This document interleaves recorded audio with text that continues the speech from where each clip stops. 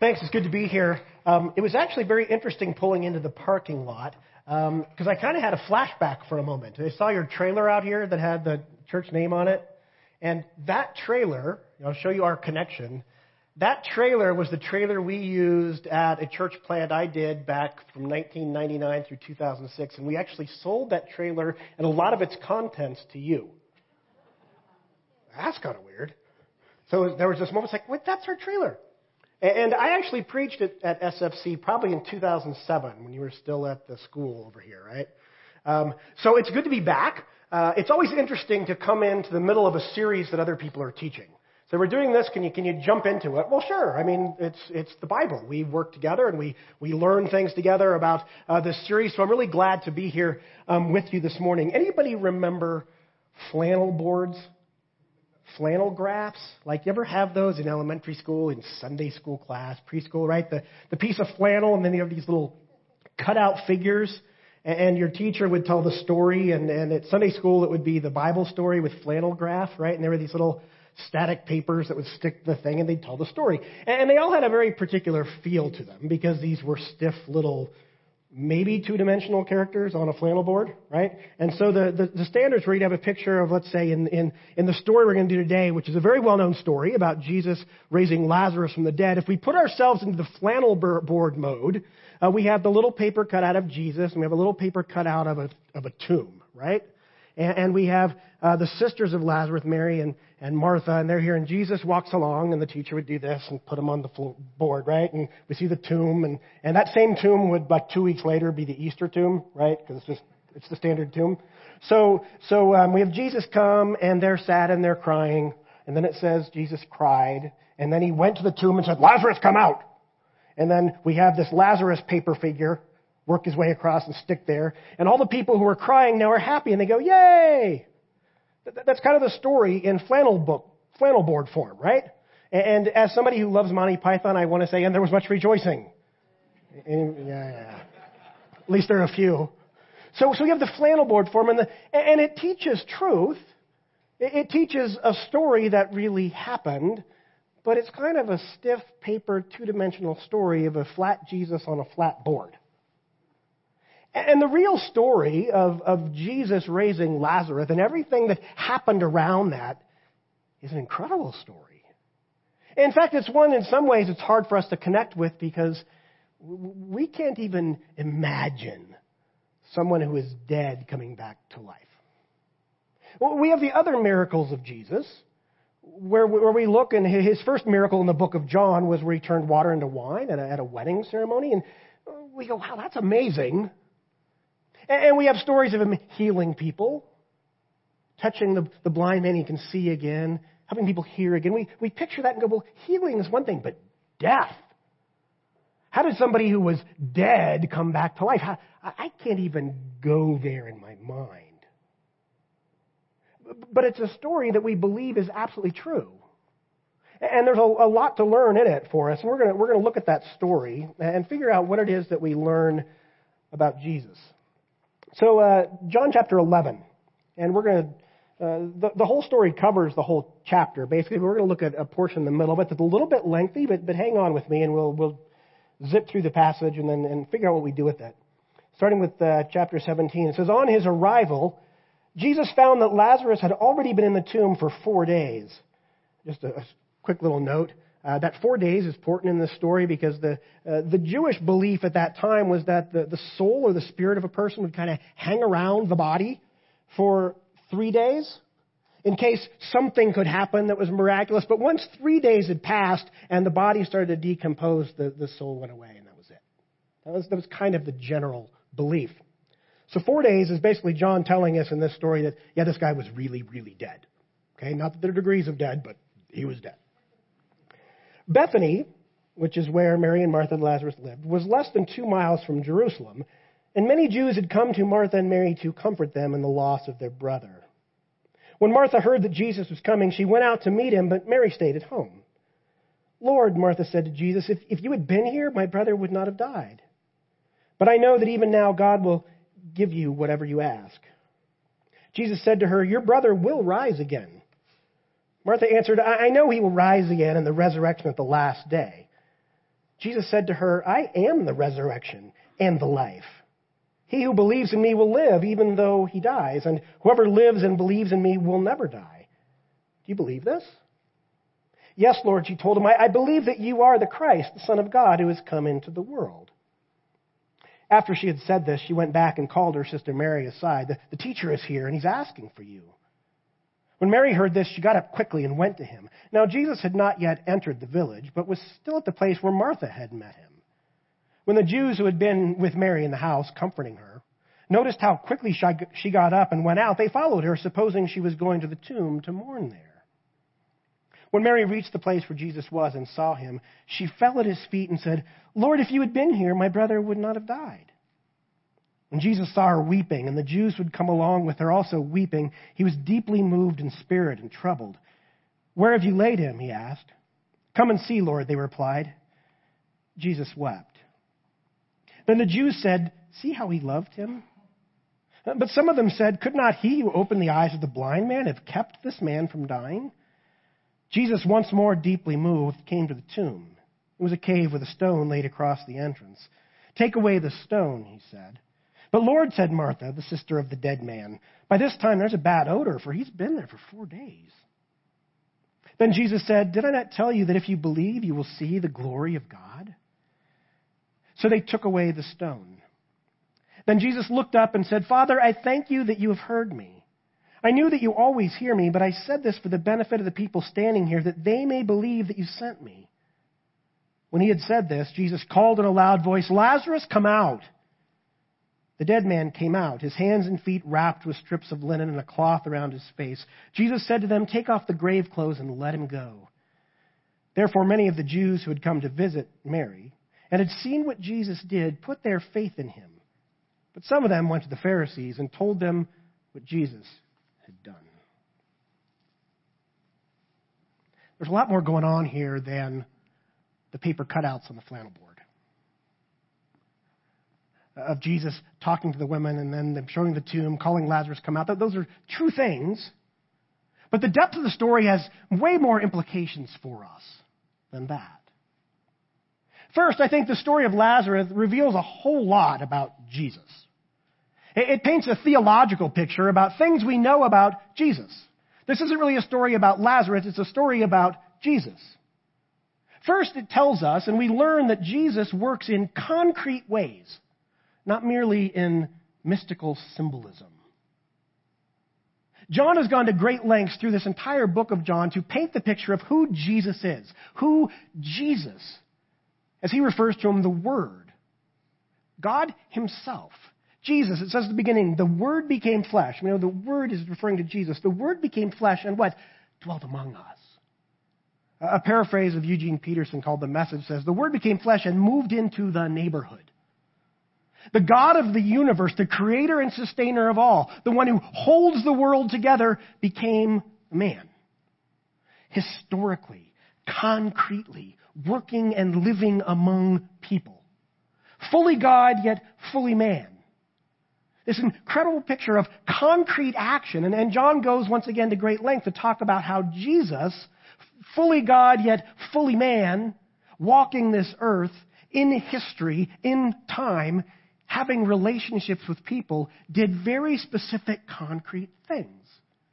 He wasn't merely an enlightened teacher that said, well, as Jesus said, and didn't prove it. And John says, Jesus said he is the light. And instead of just leaving that out in some mystical, symbolic way, he says he's the light, and he touched a blind man so he could see. Jesus healed people. He gave food to those who were hungry. He did actual, tangible things. He had real-life relationships with people in that community, in that little part of the world. People, in this case, that they said he loved very much. People who knew him well, and he knew them well. These were his close friends, Mary and Martha and Lazarus. In fact, he probably, as we learn from Luke and other passages, this was probably in Bethany was his kind of home base kind of thing for when he was in Jerusalem. Said here just 2 miles away. And he stayed with them in their houses. He knew them well. He did things in a concrete way. He just wasn't some glorified teacher that gave great statements that people believed in and held on to. He took those and he put them into action. He's God incarnate, God with us. And that meant literal, concrete things that took place in time and space and history. That's a huge thing to know about Jesus. He works in concrete ways, not merely in symbolism. Well, second, we learn in this story that Jesus expresses honest emotion. He was not detached from the things of the world around him. No, as fully human, he was right there with people, and it was emotional. He lived that in a large way. And we miss that in the flannel board version, where he comes and the people are sad, and he says he wept. I mean, that's the first verse. If you're always struggling and saying, I don't know how to memorize Bible verses, start with this one, right? The shortest verse in the Bible, Jesus wept. Right, but the word weeping, not in that case, but the one when it says that the women came, Mary and Martha, they were weeping when they came to him. You cannot stick in your mind and say, well, this is weeping as in just a gentle sobbing. If we watch any stories on the news that take place in the Middle East when there's a funeral, when there's anything that happens, a tragedy, it is not simple, quiet weeping. This is loud. It's cacophony. It's wailing and gnashing of teeth. It's big and it's mournful and it's sorrowful. So when these people came out to see Jesus, it says they were weeping. It was loud. It was enormous. It was not some person in a corner going, it's big. And we have another passage that we really lose the substance of in here when it says, when he saw her weeping, he was deeply moved in spirit and troubled. This is not a statement of, well, he just stood there with resolve and it really bothered him that they were in a hard place. The word used here to talk about deeply moved is in classical Greek the idea of the sound a horse makes when it's snorting in a race or in war. So think about when you've heard a horse. Right? You've heard that sound of a horse. That was used to describe people's actions in areas of fury and anger and outrage. This was not the flannel board, flat paper Jesus that walks in and goes, there, let me comfort you. I'm troubled by what's going on. This was Jesus showing up and expressing something enormous. Something he was ticked off about. Something that made him furious. We have to ask, well, why was he mad? What was he mad at? Surely he wasn't mad at Mary and Martha for mourning the loss of their brother. No. Surely he wasn't mad at the fact that he wasn't there to heal Lazarus, because we know from earlier in the story he had intentions to do something amazing. What could he be mad at? Well, he'd asked Martha earlier, do you believe, when he said, I'm the resurrection of life, do you believe that? And she says, in the way she could, I believe you're the Christ. I believe you're the Son of God. He's angry at the fact that this death has torn apart this family, and they don't get who he is. They don't truly grasp that he is the resurrection of life. They don't know what that means yet, but he's mad because he's someone who steps into this place. He is God walking this earth. He has the power to change everything. And they don't get it. He's not saying you shouldn't mourn because we know that hurts. Jesus himself wept in this circumstance. These are people he loved. He was close to. Death hurts. Death is a loss that we can never take away. It's the sting of death that Jesus can take away through his power.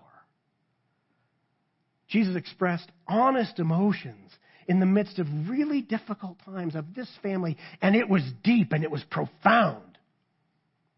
And it uses the same idea when he says he was deeply moved again when they were weeping and they led him to the tomb. Jesus works in concrete ways and he expresses honest emotions, and he has authority over death. And that's a biggie. When it said he was deeply moved and he went and told them to roll away the stone to the tomb, and he called in to Lazarus, he was basically not so much calling to Lazarus, he was speaking to death in the face. You have no control over this situation. I am changing the rules. I'm changing everything. Lazarus, get out here. He defied death. He has authority over death.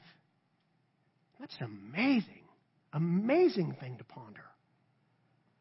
In some ways, we look at this story, and this is interesting because the series is about rolling away the stone, which is what happened at Easter, and this story happens on the road to Easter.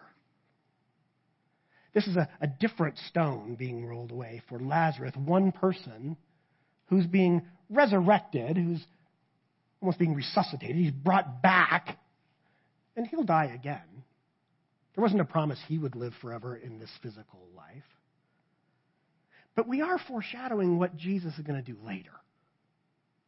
There's this sense of he did this for Lazarus, and he knows moving forward what's going to happen with him. Changes everything. This was just a glimpse. He has authority over death. And the fourth thing we learn about Jesus, not just he has authority over death, but the flip side of that, he is life. What a great statement he gives to Martha. He says, you know your brother will rise. He will live again. He goes, yeah, that'll happen at the end in the resurrection.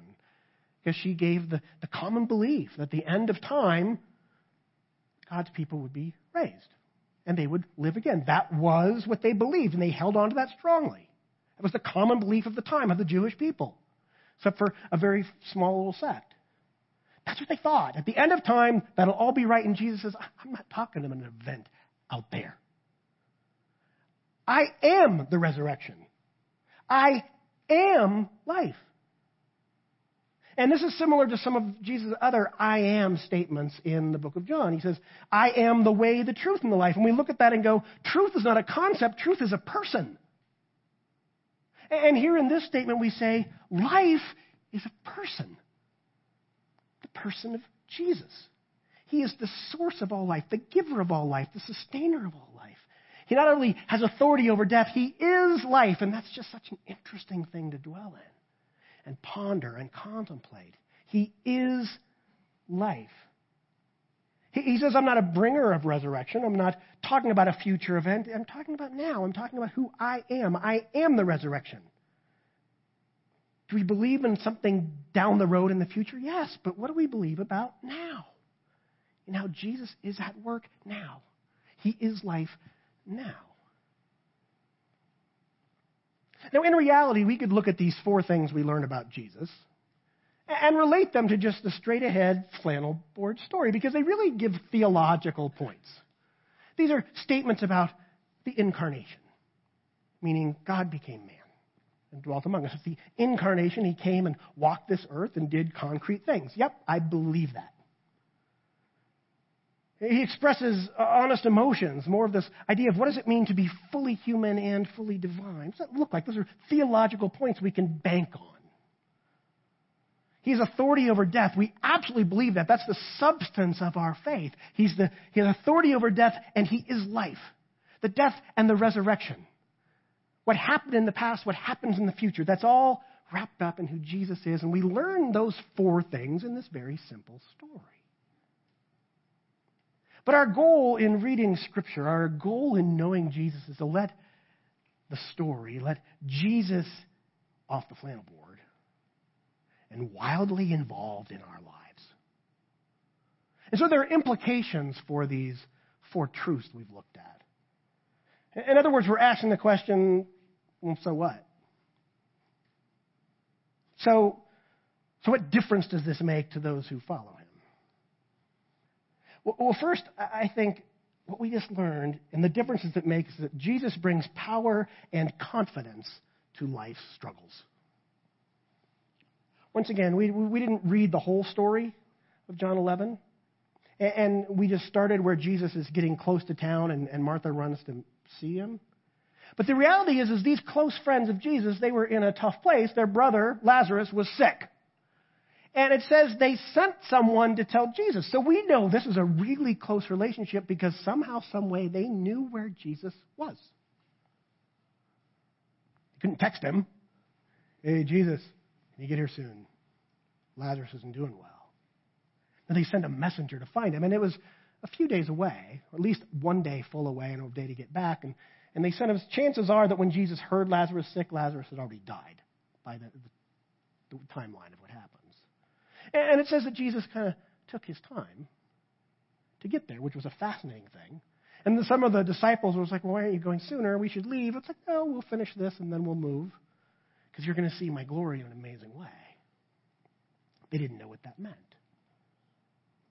But this close relationship where people who were in one of the hardest struggles they're going to have sent for Jesus. They knew when he comes, something could happen. And we need to learn to live that way. You see, what I find interesting is that both Martha and Mary, when they had their interactions with Jesus and they first saw him, what did they say? It's like, if you had been here, he wouldn't have died. If you had been here, I know things would have been different. And we all play that game when life goes south. We use the phrase, well, if only I had made a different decision, if only I hadn't taken that job, if only I hadn't gone that day to that place, if only she hadn't stepped out in front of that car, if only she had lived a life that was healthier, if only, and we play that game all day. If only we did things differently, things would have gone better. And Jesus invites himself. He wants us to invite him into those struggle of life, not playing the if-only game, but because you're Jesus, because you have authority over death, because you are life, because you work in concrete ways, because you express honest emotions, because of who you are, I need you here in this place, and I need to seek how you bring confidence in a struggle. Notice we're not saying we learn from this that if we ask Jesus to raise someone from the dead, he will raise them from the dead. That's how Jesus chose to work in that moment, at that time, with that person. But his promise is to be with us in the struggle, and those close friends invited him. That Jesus, we need you here. Jesus brings power and confidence to life's struggles. Secondly, Jesus brings life where once there was only the prospect of death. He is life. He has authority over death. We saw that in who he is.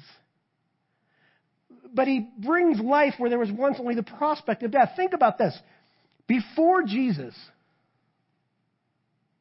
what was the end for everyone? Death. End of story. To be a little crude, it's the license. That's the bumper sticker that says "Life's a bitch," and then you die. The one who dies with the most toys wins. Death was the only logical end for everyone until Jesus. And Jesus brought life where all that existed before was death. Now, how should that change the way we approach life? When we call on Jesus and we ask the Holy Spirit to work with us and be with us in our struggles, he brings confidence and he brings growth and he brings maturity. When we ask those things, those should look very different if we know death isn't the end. We know that Jesus absolutely brings life. It should change our perspective, that death isn't the end of things. I would love to know the story of what it was like when Lazarus died the second time. Have you ever thought about that? Because he did. There was no promise that he did. We don't have any story of like Lazarus just walking off to heaven. He probably got sick or old and feeble. On his deathbed, what was that like that time? Knowing what Jesus was about. Knowing that death in a physical body now is not the end of the story, but really just the beginning. What does that look like? What did he go through? We don't know, but we can guess. He probably wasn't very afraid. And I'm sure if Mary and Martha were still alive when he died, that they probably still mourned because they miss him. He was their brother. And death is that reminder that the world is fallen. But we have the hope in Jesus that defeats death, ultimately. That's a glorious thing. Jesus brings life where once there was only the prospect of death. Thirdly, why it's important to us is that Jesus teaches us to live expressively. What was he upset about again? He was upset at death. He was upset at unbelief. And I think he wants us to live that way too. We know that he conquers death, and so we celebrate real life beyond the grave. But in the here and now, in the fallen world that we live in, we still grieve things. And it's okay to live that out loud. And he wants us to live exuberantly. If you watch Jesus' life and we really look for it when we read the Gospels, we see that Jesus had a great sense of humor. Jesus lived large. When Jesus got angry like here, it was really angry, and it was for a reason. Jesus could give the religious leaders of the day, he could zing them in ways that were amazing. You whitewashed sepulcher. You're a white-painted tombstone. Right? He had these great ways of expressing things. He lived large. And what's amazing is that Jesus asks us to live life to the full. Right? That's a promise in Scripture. I have come that you would have life and you would have it to the full. You would have it abundantly. You would live fully understanding who I am and letting that infiltrate and impact every relationship and everything you do and every experience. That's the life he has called us to live. And it's huge. He teaches us it's not just okay to live expressively, but it's honoring him and following him for the model that he set on how to live. Well, what would that look like in our lives to live expressively? I think in that case we need to really grasp onto what this next point is, which is Jesus frees us to experience eternal life that begins now. He frees us to live that. Eternal life, contrary to Martha, is not something, well, someday Lazarus will be raised because that's the hope we have. And Jesus isn't saying that won't happen. Yes, that's true, and I'm here now. I titled this message, Jesus Now. Jesus now. Living life to the full now. Following Jesus in a robust way that impacts everything we do and every relationship we have now.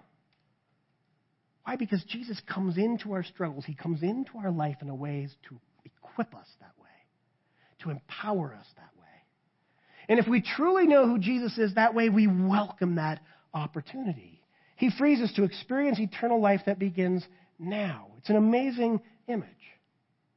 I love the phrase that talks about that following Christ, that Jesus basically changed our lives to something beyond our imagination. He will give us more than we can imagine, and we have to figure out what that means. Because that doesn't mean I can imagine being a multimillionaire, and so God has to give me that. No, it's imagining the right things. A life transformed, a life that's fully alive in Christ. A life that's worshiping him in all of life, in the way we work, in the way we live in our family, in the way we interact with each other, in the way that we ask forgiveness, in the way that we confess sins to each other. All those kind of things are living life to the full. And they're an amazing way that Jesus has made it possible. The problem is that, at least in my life, my imagination of what God can do is nowhere near what he wants to do. Think about this story, right? Jesus, if you had been here, my brother wouldn't have died. The other people standing around saying, hey, didn't he really love Lazarus? Don't you think if he's going to heal anybody, he'd heal him? Their imagination of what's possible was way too small. For them, imagination was God could heal him. Jesus' statement in here is, are you kidding? Watch what I do. We're not talking about a healing. Lazarus, come out. Whew, that is beyond imagination. My imagination says, well, if God really likes us and he's really powerful, he could heal him. But he chose not to. Our life in Christ, our living life to the full, our living with great expression of who God is in this world, who he is in our life, living that way is so limited by our imagination. And Jesus is so far beyond our imagination. How do we live that way? That eternal life begins now. That's that great statement again he gave to Martha. I am the resurrection and the life. Not past tense, not future tense, present tense. This is Jesus in the present tense. Life to be lived in the present tense. Right now. Based on a hope of the future. Based on events and what Jesus did in the past. And at the ongoing work of the Holy Spirit now. It's Jesus now. Maybe my favorite verse in this entire passage is not when he says, Lazarus, come out. Which he did, and it's interesting. It says, and the dead man came out, wrapped up in claws around his face, tightly bound in the burial cloths, right? That would have been hard for a healthy person to walk out of. He'd just come back from the dead. And it would have been easy, I would think, that Jesus could have done this miracle and all those things would have been left in the tomb. But he didn't. Lazarus came out still wrapped up. And Jesus said to them, the people, take off the grave clothes and let him go. That's my favorite part of this passage. Because in some ways we can hear that echoing in our own minds as we choose to follow Christ. As we respond to the call and the Holy Spirit working in us and says, Jesus is Lord. Jesus is the one. Do you trust in Jesus? Do you believe in Jesus? Do you want to follow Jesus? And you say, yes. And there's this picture of, so take off the grave clothes. Take those things off that are hindering you from walking and living. It's take off those grave clothes and live is really the way we understand it. And we have to ask ourselves, well, what are the grave clothes that are hindering me from living? Lots of things in life. Lots of things that if I were going to bare my soul to a bunch of strangers, see, these are things that have stopped me from knowing Christ in a deep, intimate way. There are things that get in the way. And I can say one right up front that I know gets in my way. And that's a sense of pride that I kind of know it all. And I think I'm really good at what I do. And I can get in the way of listening to great, insightful voices in my life, and I can dismiss them and say, well, I know. I know it's good for me. That might work for you. And so I'm denying these relationships that God has put in my life that can speak amazing truth and challenge me. Or I could say that times I've hurt people in lack of acknowledging that hurt and truly confessing and asking forgiveness. That's a hard thing to do. But if I don't, I'm living life with grave clothes wrapped around me, and I can't really live if I can only walk like this. I've got to take off those grave clothes and live. And the other thing I like about this is that Jesus allows us to be part of his work, because he didn't say to Lazarus, hey, Lazarus, take off those grave clothes. He asked the people who were there. He said to them, take off the grave clothes and let him go. We have an opportunity to be involved in God's work. He's invited us into that. We look at these things like the difference that it makes about is that Jesus brings power and confidence in life's struggles. He brings life where once there was only the prospect of death. He teaches us to live expressively. He frees us to experience eternal life that begins now. And he says, I want you to be part of that work. Not just in your own life, but in the life of those around you. As I like to say, following Christ is a community activity. We individually become part of the family. We choose to follow Christ. And as soon as we do, bam, we're in the middle of a group. We're in the middle of the body. We're in the middle of a local church. And Jesus commands throughout Scripture, about 40 times, the Bible talks about do something for one another. Pray for one another. Bear one another's burdens. Care for one another. Build each other up. The list goes on and on and on. Why? Because it's a community. Sometimes I don't even know I'm wearing grave clothes. I need you to say, hey, Dale, there's something that's hindering you. But I can only have that conversation if I know you, if we know each other, if we live in community. Jesus says you're part of that work. Not just in the big things, but in the little things. in the relational things, in the day-to-day things, where Jesus wants to be absolutely present and active in our lives. And part of the way he does that is with each other. That's beautiful and scary, because that means I have to be willing to pull away the grave clothes. I love this story. It gives both the future hope of the ultimate resurrection, when the end of history as we know it happens and Jesus returns, and the new heavens and the new earth are a reality. And I love the fact that Jesus said, you can start living that eternal life now. Life that goes on forever starts now. And it was a big picture of that with Lazarus. But the picture that's painted for us in the middle of that is enormous. I am the resurrection and the life. Not just out there someday, but right here, right now, in your life and in my life. Great promise. What a great story that's way more than little flannel board Jesus and flannel board Lazarus.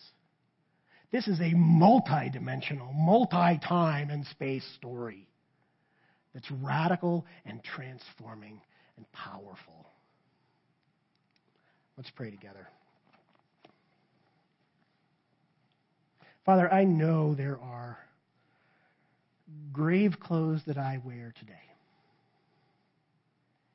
And there are things that hinder me from living expressively and living life to the full and truly having eternity now and Jesus now, because I let those things get in the way.